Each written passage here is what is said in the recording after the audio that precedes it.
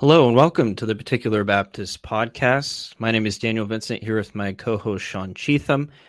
We have a special guest with us today to talk about some very important issues relating to how we look at Scripture. Brother Pascal Denault, coming all the way from Montreal, Canada. Brother Pascal, thank you for joining us today. We appreciate it. Well, thank you very much for having me. You're welcome. Can you give us a little background on yourself for our audience before we get into our topic today? So you want me to explain the background or? Or you can. Sean, yeah. I think your pun mastery has been matched. Oh, okay.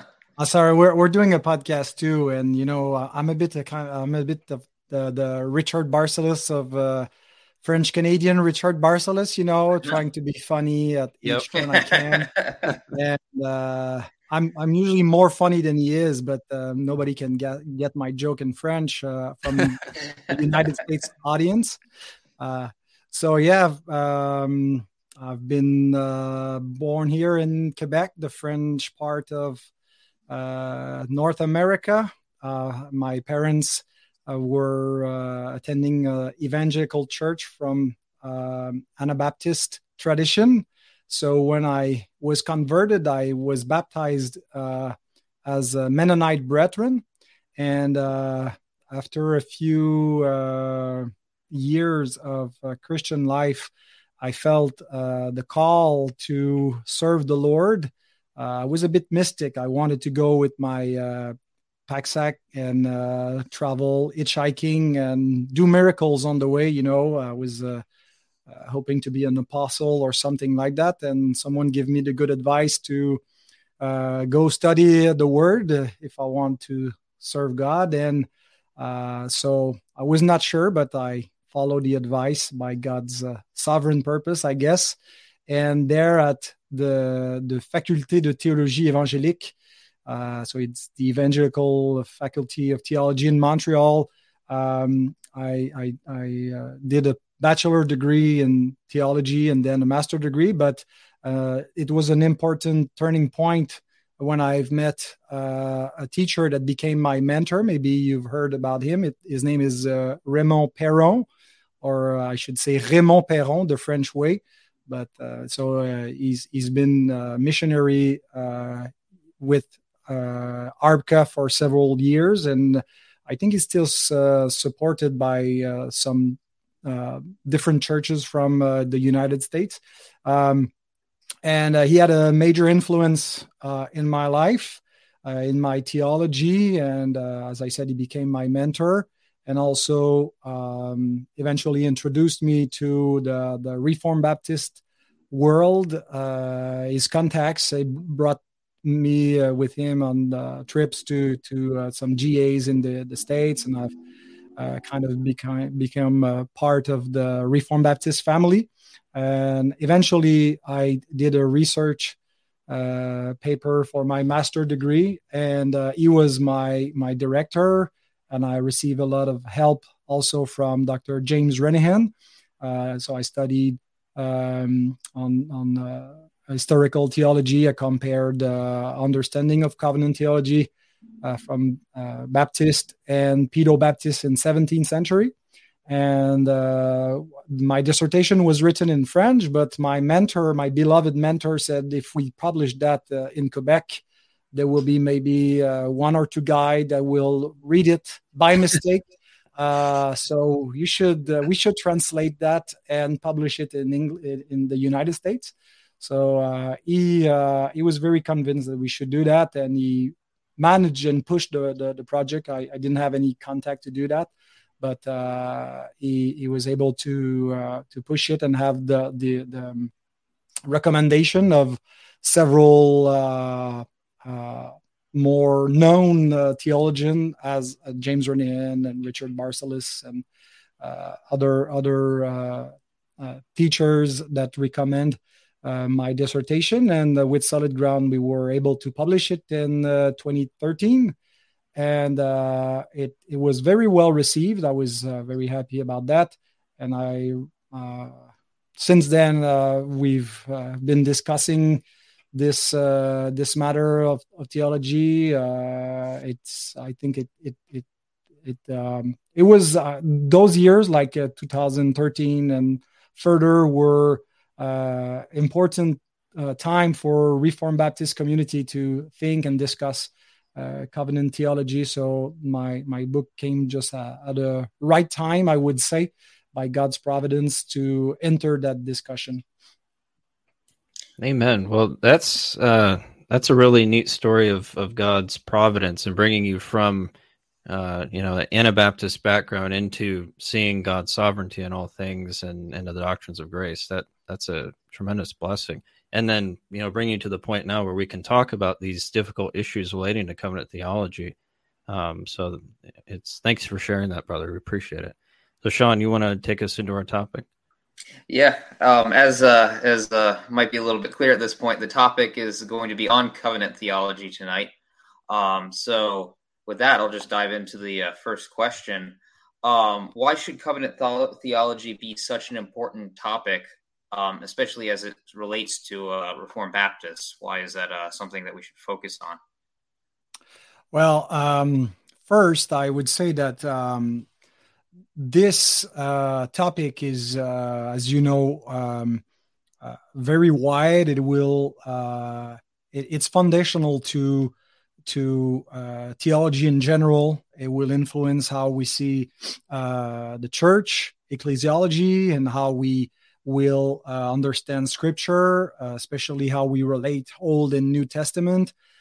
So it's like basic to theology, and if all of the Reform hold to some form of covenant theology, and I would say that most Christians do, even though they are not necessarily aware of that or have a full-blown understanding of even dispensational theology is related to the questions that are addressed with covenant theology.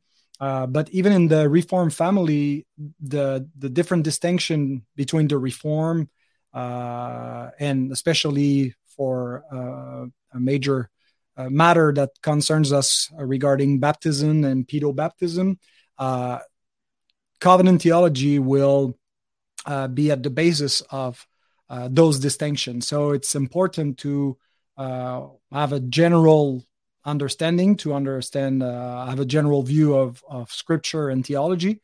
But as we develop this understanding and become more specific, it will help us also to see why there are some important distinction among Protestants and among the Reformed, especially. So the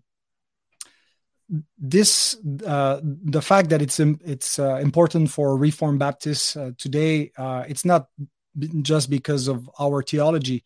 It's also true historically. If you look at the 17th century treatises that particular Baptists published back then, a lot of the primary matters they were written about was on covenant theology. A lot of treatises. So baptism was not like just treated as a separate issue. It's through thinking about Scripture and thinking about the church mainly, and the doctrine of the church and the doctrine of the covenants, how God's people is related to God and to the covenant, that they end up being particular Baptist. So that's why this specific subject is very important for particular Baptists and for modern Reformed Baptists too. Yeah, it's very interesting when you you start to, especially when you unpack the history surrounding this, because you start to see covenant theology really as an identity with the particular Baptist. It's not just like a sub category of what they teach. This is defining who they are. I know, like you said, it has to do with their baptism, how we see the church. It's all tied back to how they viewed their covenant theology. It just has widespread implications. It does. It does indeed. And there are, I think we're becoming more and more aware about that. And there were many research and papers that were written on that specific subject in the past 20 years. Yeah, I think yourself and the Renahans in particular have really kind of helped to mine that information that maybe we just didn't know before, and helping us to see, well, our history is more rich than we might give it credit for. Yep. And that kind of leads us into our second question. So when we're talking about how important it is for us as Reformed Baptists to know our covenant theology, but why would you say there is a decline in wanting to understand these things, or a decline in a proper covenant theology? We see this with dispensationalism in particular. What would your opinion be as to the decline of that? I am not so sure how eventually we've kind of slowly lost our confessional identity. It's good to think about that, and also not to never take for granted sound doctrine of any particular movement. Anything that starts well can deviate. So we work for our own generation. We try to put all the safeguards, but we have no guarantee that in the next decades and the next generation will follow the same sound doctrine. But what I can see is that lately there is a recovery of our doctrinal heritage, that if there seems to be some gap, even though I would say there was like a remnant among the Reformed Baptists or the particular Baptists that stay faithful all the way from the 17th century until today to the Second London Baptist Confession. There was the major influence with dispensational theology that impacted all the evangelical world, and it's not just credo Baptists. Even some Presbyterian in the 20th century were dispensational in their theology, which I see as something very inconsistent with a reform understanding of church. But so this had a major impact, and I would say that we're sometime when there is a major theological shift in the Christian world, it will somehow at different degrees influence the whole Christian church. So the Baptists were not outside of this influence, but we can rejoice that lately we assist to a recovery of more historical and original Baptist understanding. There's a growing appreciation for historical theology, and not just for our specific tradition, but for classic Christianity, I would say, including classic theism and the rediscovery that we can appreciate the Reformation, but it's not like Reformation have started Christianity. There was something before that that is part of our heritage, and this interest has also sparked into Baptist theologians and students of our days an interest of understanding more specifically our own tradition, and not just reading the confession detached from its original context and what the first particular Baptists were thinking and how they were interpreting the theology in general, but especially the covenant theology. So I'm glad that there's a recovery there.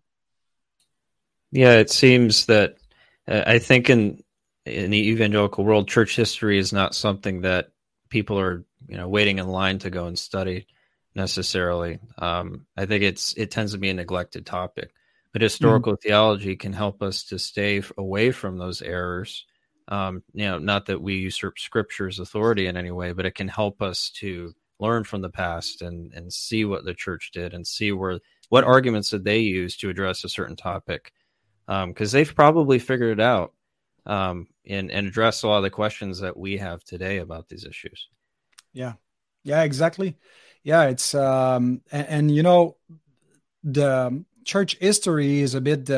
We say when we study Scripture that it's important to study a specific text in its own context. Otherwise, we can take it out of context. And I think for systematic theology, its proper context is church history.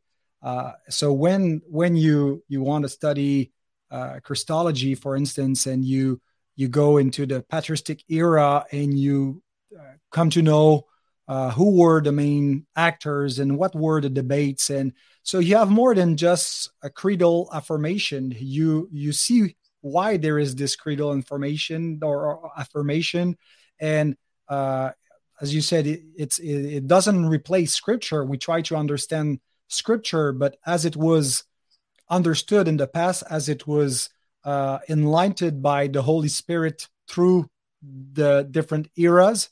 And if you have no clue about church history, it's difficult to have a proper appreciation and understanding of systematic theology also.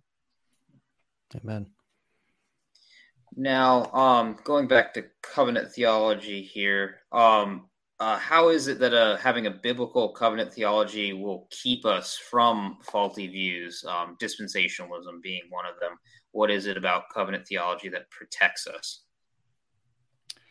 Well, I can maybe say a word of personal testimony about that. I've mentioned a bit my mystical past before ending up at the seminary to study God's word more seriously than doing it on my own, and other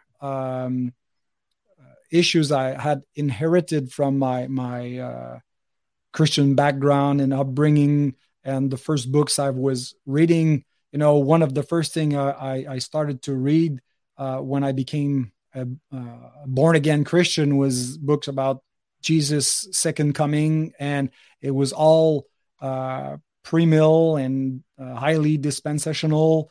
And the first thing I read seemed to make sense. When you're not trained and you just see how they do the connections, and you don't know how the Word of God. You read the first book you read. You will be convinced. And so I enter seminary with a very dispensational understanding of Scripture, of the end time. And but I was not able to articulate a coherent view of Old and New Testament. Is there a plan A and then plan B? Is there a continuity, or are these two separate plans that God is doing? What He was doing in the Old Covenant with Israel, how is it related to the New Testament and to the incarnation and the coming of the Messiah, and then the Christian Church? That there's different degrees or different shades of understanding among dispensational theologians, more progressive, more on the continual aspect. So, but some will go as far as separate more strictly the two, and call the church as just a parenthesis in God's plan. And at first it just made sense because that's the only thing I knew. But when the first book on covenant theology I read was the Christ of the Covenant from Palmer Robertson. And at first I didn't see how it was inconsistent with dispensational theology. I just thought, well, this makes more sense than, or this guy will explain more clearly, more satisfactorily than the other I read. But I didn't see that they were in some contradiction with what I used to believe. But the impact it had was to really convince me that God's word was consistent, that it was not just, a bunch of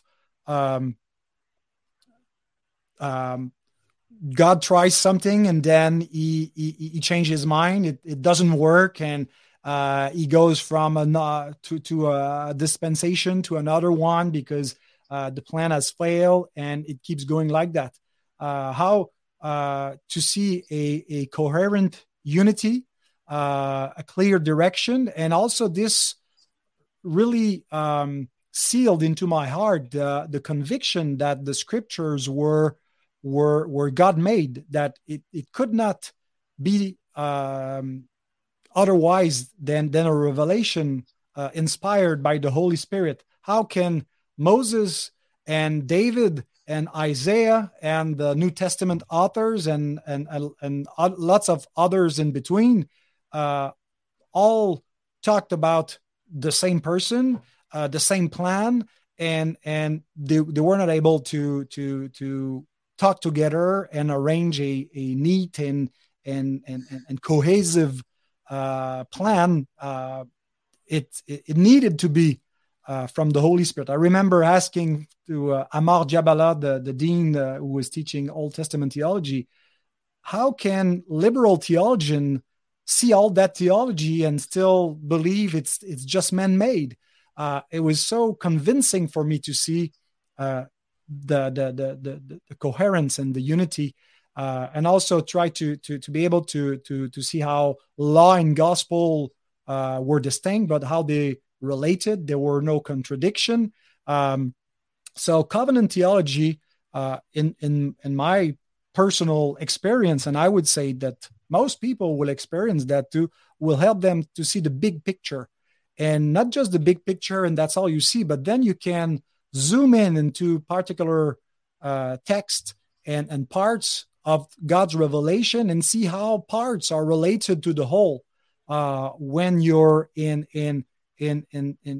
Old Testament time and in a specific covenant, why sometimes it seems to be different. Well, there is not just a historical distinction. There is also a covenantal difference that needs to be taken into account when you interpret Scripture. So this will help to have a better view, a better interpretation, also to have a rightful view of Israel and the church relationship. In church history, unfortunately, Christians were sometimes anti-Semist. We've persecuted the Jews. I say we. It's not that all Christians did that, but we know that the behavior and the discourse of some of the Christian theologians was not always as it should have been toward Jews and toward Israel, and with the event of dispensational theology, we've became the opposite of that. We became Israel-centric, and everything is about Israel, not about the church. And so, how to have a biblical and consistent way to articulate the relationship between Israel and the church. How it had a big impact in church history and still today with even politics. I would say that dispensational theology has probably influenced modern politics and regarding Israel. So covenant theology will help us avoid some major pitfalls that can cause shipwreck sometime. Yeah, definitely. Go ahead, John. Oh yeah, I was going to say, if we're saved by this thing called the new covenant, if this is the means by which God has saved us, or we better know what a covenant is, and we'd better know some things about what that covenant means, as opposed to some of the other covenants that God has made throughout history. Amen. Yeah, that's great, Pascal, that you bring out the consistency of God's revelation. And that, I think, is an important part of keeping us on track when we're talking about covenant theology. We don't believe in a God that reacts to things in time, as dispensationalism would help us believe, that God is reacting to, man's sin or whatever it might be, and then going to plan B. We have a God whose decree is immutable, and he will carry out his redemptive plan in a consistent fashion because he's truth itself. So you can see already, we're already talking about the doctrine of God as it relates to these things. It just has so many implications, but to your point, just seeing that consistency in Scripture helps us to stay on track. If our understanding of covenant theology starts to veer into things that could imply God as being inconsistent in his redemptive plan, then we need to abandon it. Yeah. It's I think that's the one of the major thing. A couple of years ago, I've participated into a conference about open theism, and I think this is I wouldn't say that dispensational theology is heresy. I think it's an important error, but that can lead to some heresy. And as you say, if we believe in a God that reacts, and God that is not immutable, and a God that can change and can be affected in his being, then we slowly open the door, to this view of open theism and all different theology that are related to that are heretical, that are denying the God of the Scripture. Amen. So now kind of focusing the topic kind of on some of the specifics of covenant theology. So your book, The Distinctiveness of Baptist Covenant Theology, really does a comparison between Presbyterian and particular Baptist views. So can you talk a little bit about kind of the substance versus the substance administration argument that Presbyterians use in terms of their covenant theology? I think that plays an important aspect in discussing particular Baptist covenant theology. Yeah, well, I think for me it was the main discovery when I started. I think it was back in 2007 when I started to do my research, and the main thing that I took away after doing those readings was that most of the particular Baptists, I wouldn't say all, because it would upset some of our beloved Reformed Baptist brothers that hold to a view that is proper to Presbyterian or Westminster Confession federalism, which says that God's covenant, there is one covenant of grace that is administered by two distinct administration that are the old and the new covenant. And basically what they are saying is that when you read the Old Testament, and specifically texts that are related to the Old Covenant, and when you read other texts that talks about the New Covenant, you are not having two different or two fundamentally or substantially distinct covenants. What they are saying is that there is just one covenant of grace in terms of substance, the promises and the blessings that it brings. This is what the substance is. So what is your lot? What is your inheritance? Sorry, my English sometimes sucks.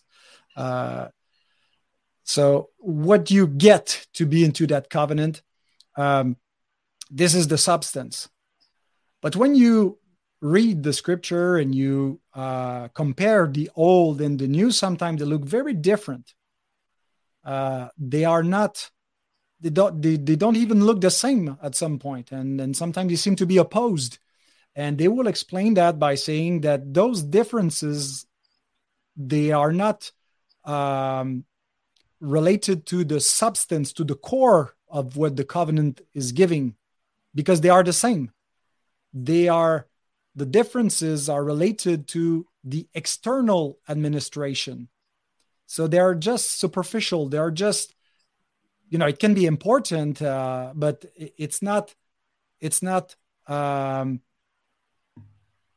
substantial. So they use this Aristotelic distinction between substance and accident, and a thing is its substance, but it can have external form and appearance, and that can vary, and it doesn't change the substance. We substantially are three human beings, but we have different accidents.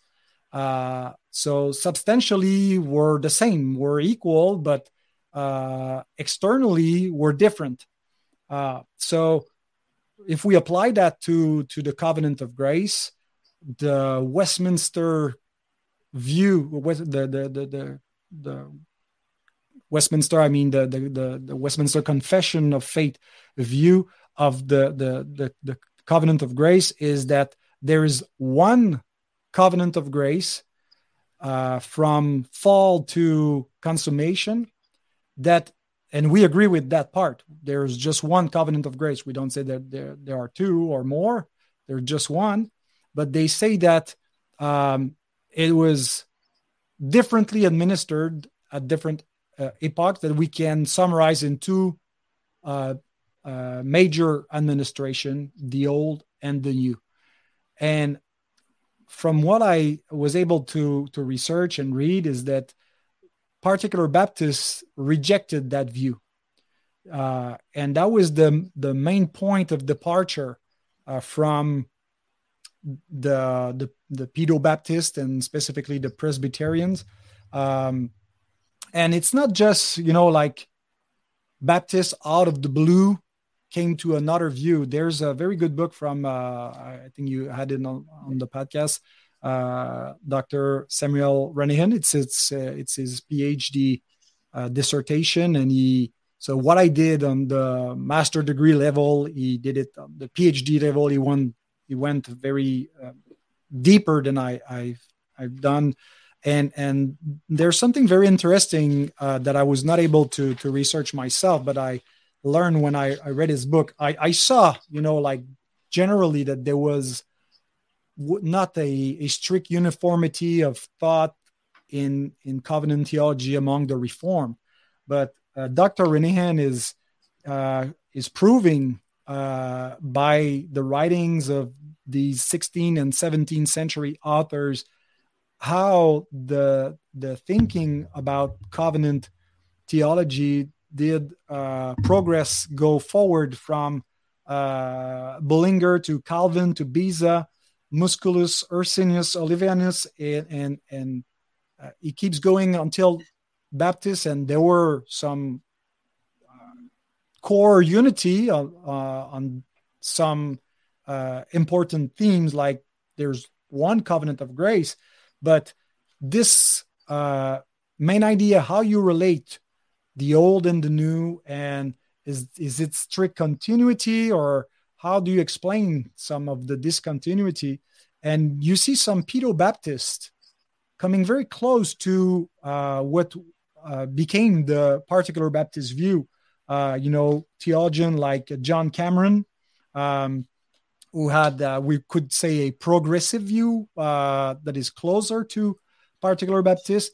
And I would go as far as to say that John Owen, who was not a Presbyterian, who had rejected the Presbyterian understanding of church and even covenants, and became a Congregationalist, and he had a view that was very close to particular Baptist. I went as far as calling him John the Baptist Owen in my book, just because I wanted to provoke some debate with my Pedo-Baptist brethren, but also because I think that because I was using most of his argument to show that the sustainability and the how can I say that that our theology was not, just it was a minority understanding among the Reformed, but those ideas that the particular Baptists developed were also put forth by some prominent and important and respected Pedo-Baptist theologian that did not necessarily concluded upon those covenant views for Credo Baptist understanding of church and of baptism, but I would say that the particular Baptists, they just made the last step that was necessary to recovery a proper understanding of how we relate old and new, and circumcision and baptism and church and Israel and all that. So I don't remember the question, but I hope. No, I think that answers it very well. I think that's really our biggest distinctive with our Presbyterian brother, besides baptism, is how we understand the covenants, the old and new covenant relationship. We would see them as substantially different. I think Hebrews, at least in Hebrews 8:13, is very clear that there is a passing away of the old covenant substantially and a coming on of the new substantially. Amen. And it seems that the writer of Hebrews sees that fundamental difference there, and not just merely how it's given to the church, administered to the church, or whoever it might be. So if we can understand, and I know that Dr. Sam Ranahan has talked about not conflating type and anti-type, and making sure that we're keeping those categorical distinctions there. As we would say, lovingly and kindly, that our Presbyterian brethren do conflate those categories. And it does lead to those inconsistencies, like on baptism or church membership, at least in the visible church, that is. Yeah.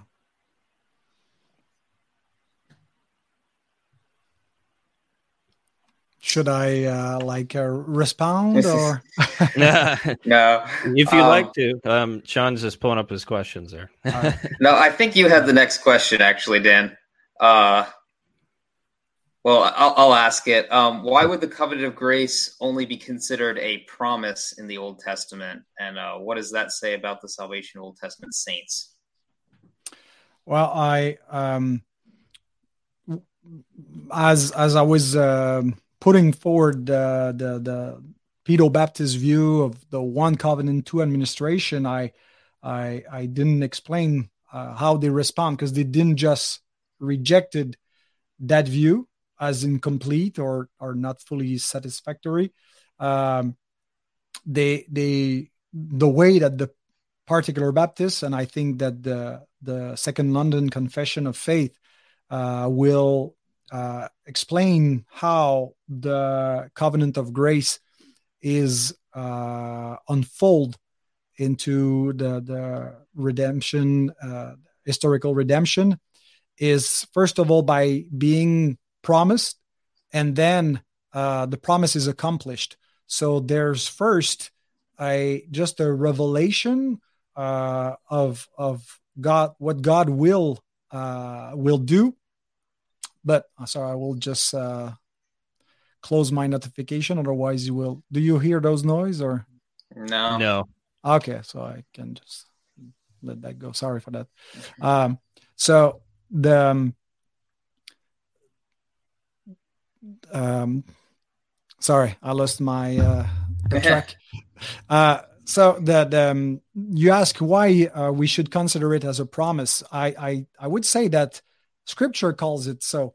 In Ephesians 2 verse 12. Let me just pull my Logos Bible as I speak to you. Logos can be slow sometimes. I feel your pain there.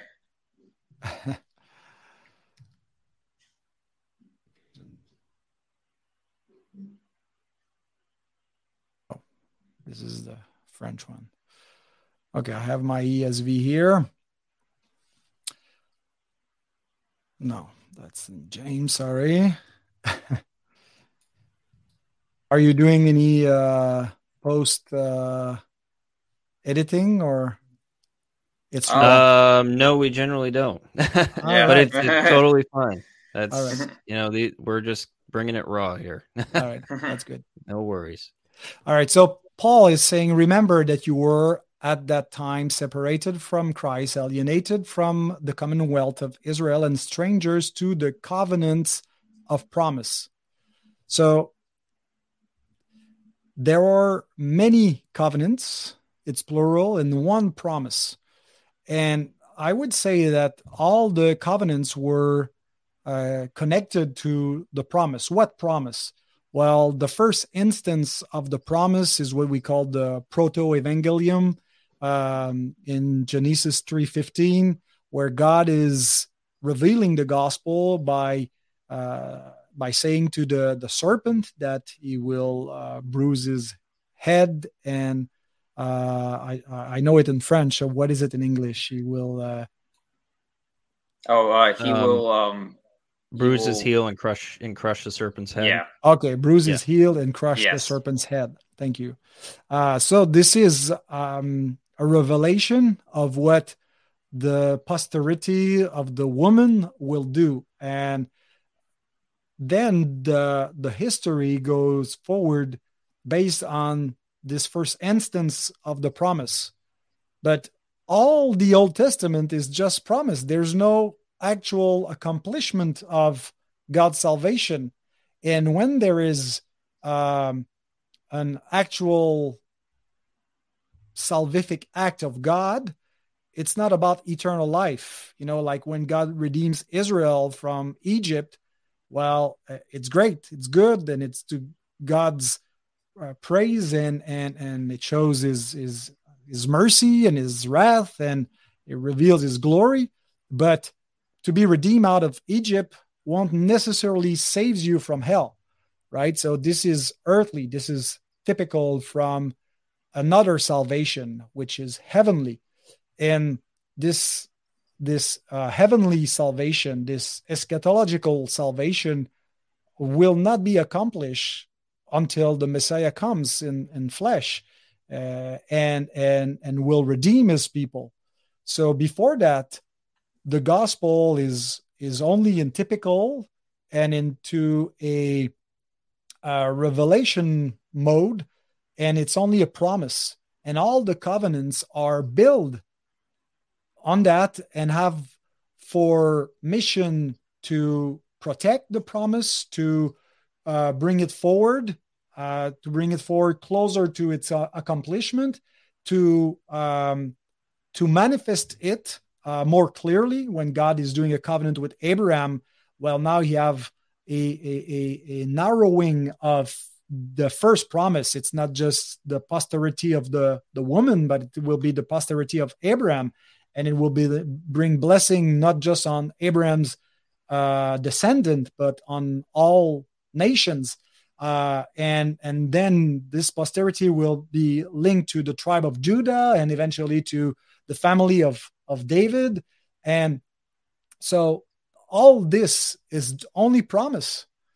So people were justified and saved and received their eternal inheritance based on their belief of a salvation that would come later. And my understanding is that everyone that was saved had been saved by the new covenant that was at that point only in promise form, and afterward became not just a promise, but a promise accomplished and sealed in the blood of the covenant. And therefore, the covenant of grace is in two phases. The first phase is a revelation, a promise, and then a covenant accomplished, sealed in blood.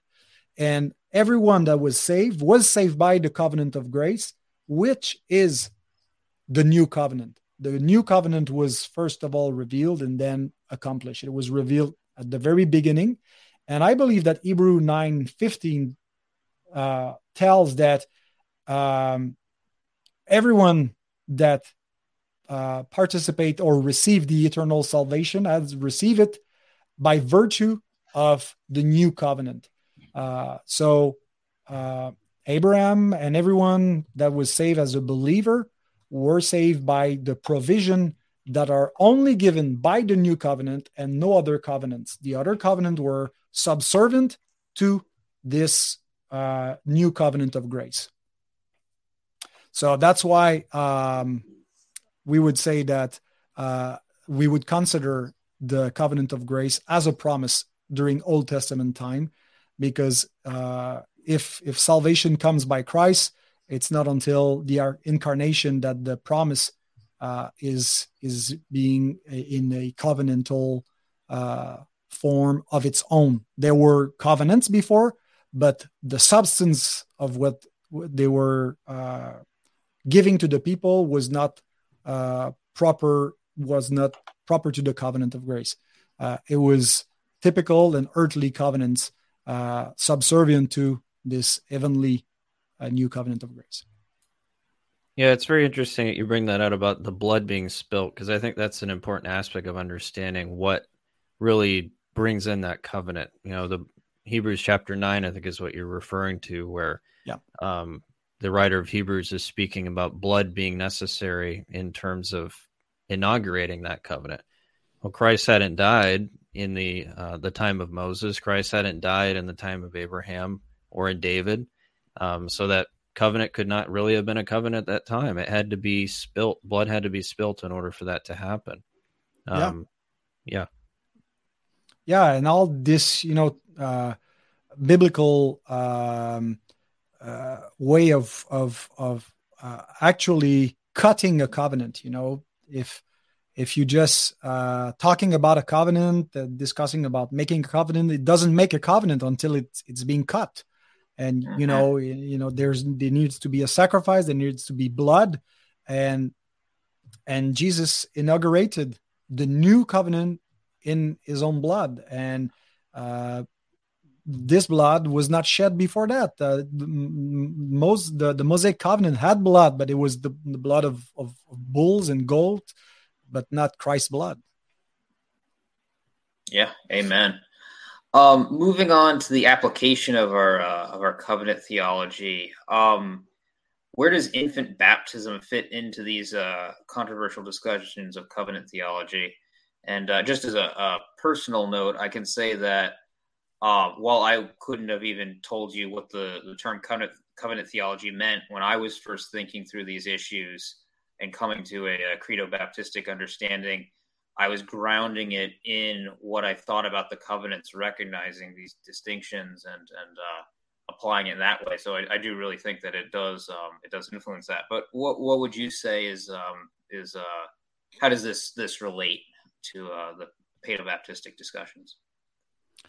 Well, as you know, there are different arguments that are used to justify pedo baptism and how we respond as credo Baptist.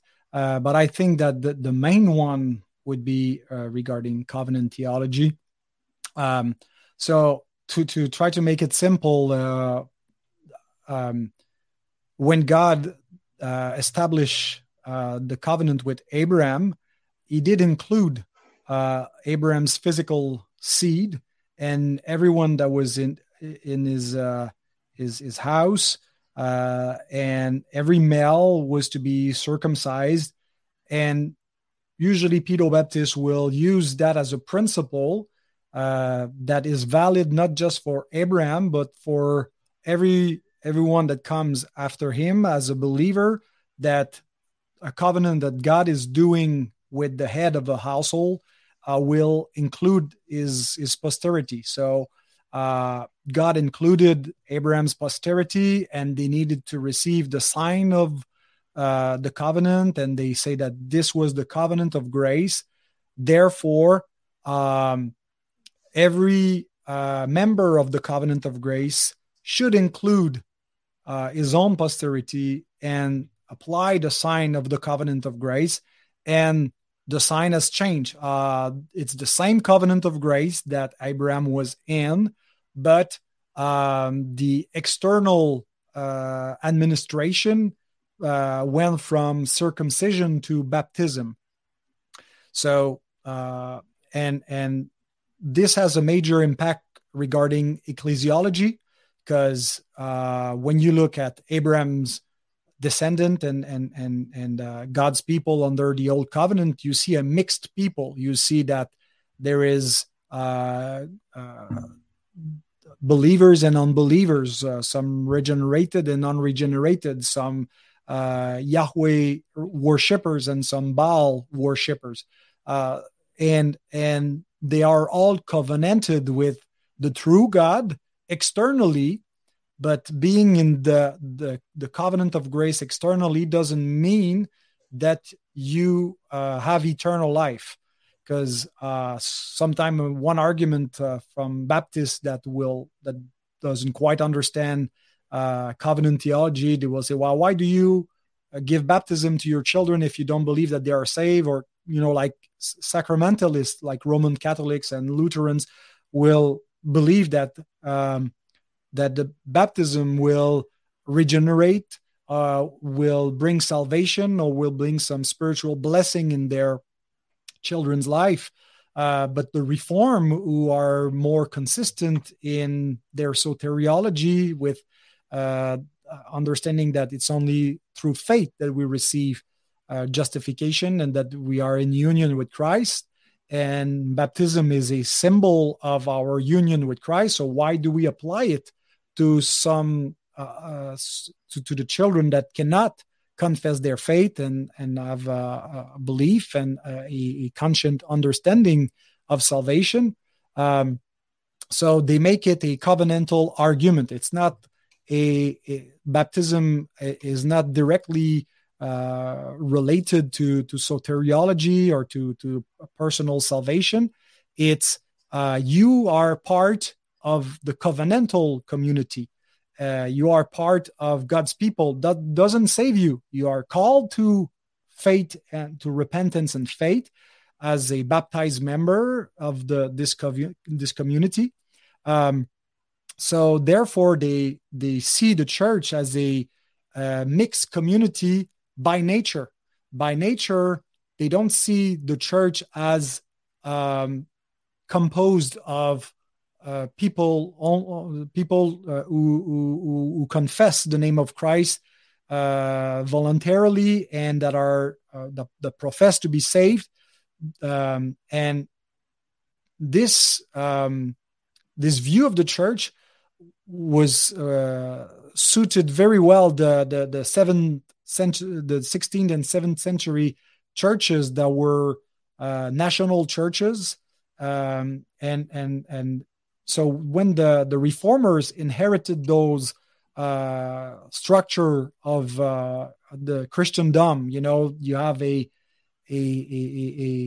large bodies in the society of different nations. Under it, above it, you have a king, and there's God on top of that, and we're all covenanted with God through the sacraments, and especially we're being member of this Christian society, and we're being member of God's kingdom. So it's the Christendom by baptism that we receive at birth. So when they look to a biblical reference to justify this view of the church, well, they had the perfect example in Old Testament Israel, where we see a mixed people of believers and unbelievers. They were all covenanted. That's how the pedo baptism was used among the Reformed and it's still used today. Even though if most Presbyterian church or pedo Baptist church among the Reformed are more confessional, or they're not like they are not national churches that include all the people in the society, because the society doesn't care anymore and they don't have to go. They are not required by law to attend church.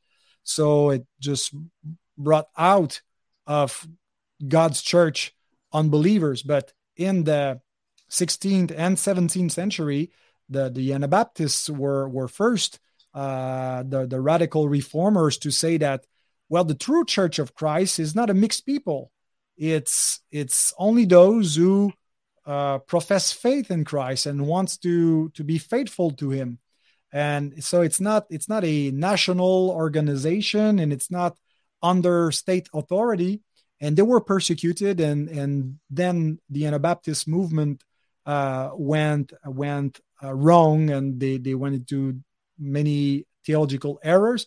And like a century later, Baptists came on the scene with very similar ideas, but they were not directly related to Anabaptists. They came from Puritan England and congregational understanding of the church that said that the true church is not the Church of England. It's not that the Church of England is necessarily an apostate church or a false church, but the way that independent, separatist, or congregational view the church is that the church is a congregation of believer. It doesn't have a national structure. It's the gathering of those who profess faith in Christ and that want to submit themselves to Christ's word and ordinances. And the first Congregationalists, they kept baptizing their children, but they had changed the structure of the church. And Baptists came forward from those Congregationalist groups, and they made the final step, I would say, of saying that therefore we should baptize only those who profess faith, and that the whole idea of having your children baptized because Abraham had his children circumcised is based on the wrong understanding of how the baptism and circumcisions are related. They do apply the Abraham's call and circumcision to all believer, where there's no biblical warrant to do that. There's no text that says, Abraham's circumcision was specific to him to be the father of those that are circumcised and the father of those that are not circumcised. He's kind of a dual father because he received the testimony that he was being justified before circumcision, and he was called to be father of two kinds of seed, the physical father of the Jews and the spiritual fathers of all those who believe, Jews circumcised or Gentile uncircumcised. And so we cannot take Abraham's circumcision as a general principle that would be valid for all that circumcision meant. Circumcision had a legal aspect, and Paul said that if you get circumcised to be in covenant with God, well, you have to keep the law, because God also say that to be circumcised means to be under his law, and it is a legal ordinance, and it's not an evangelical ordinance. And Abraham's circumcision was for him alone, I would say in what it meant, it was not the meaning of it, was not the meaning of what circumcision is generally for all the circumcised.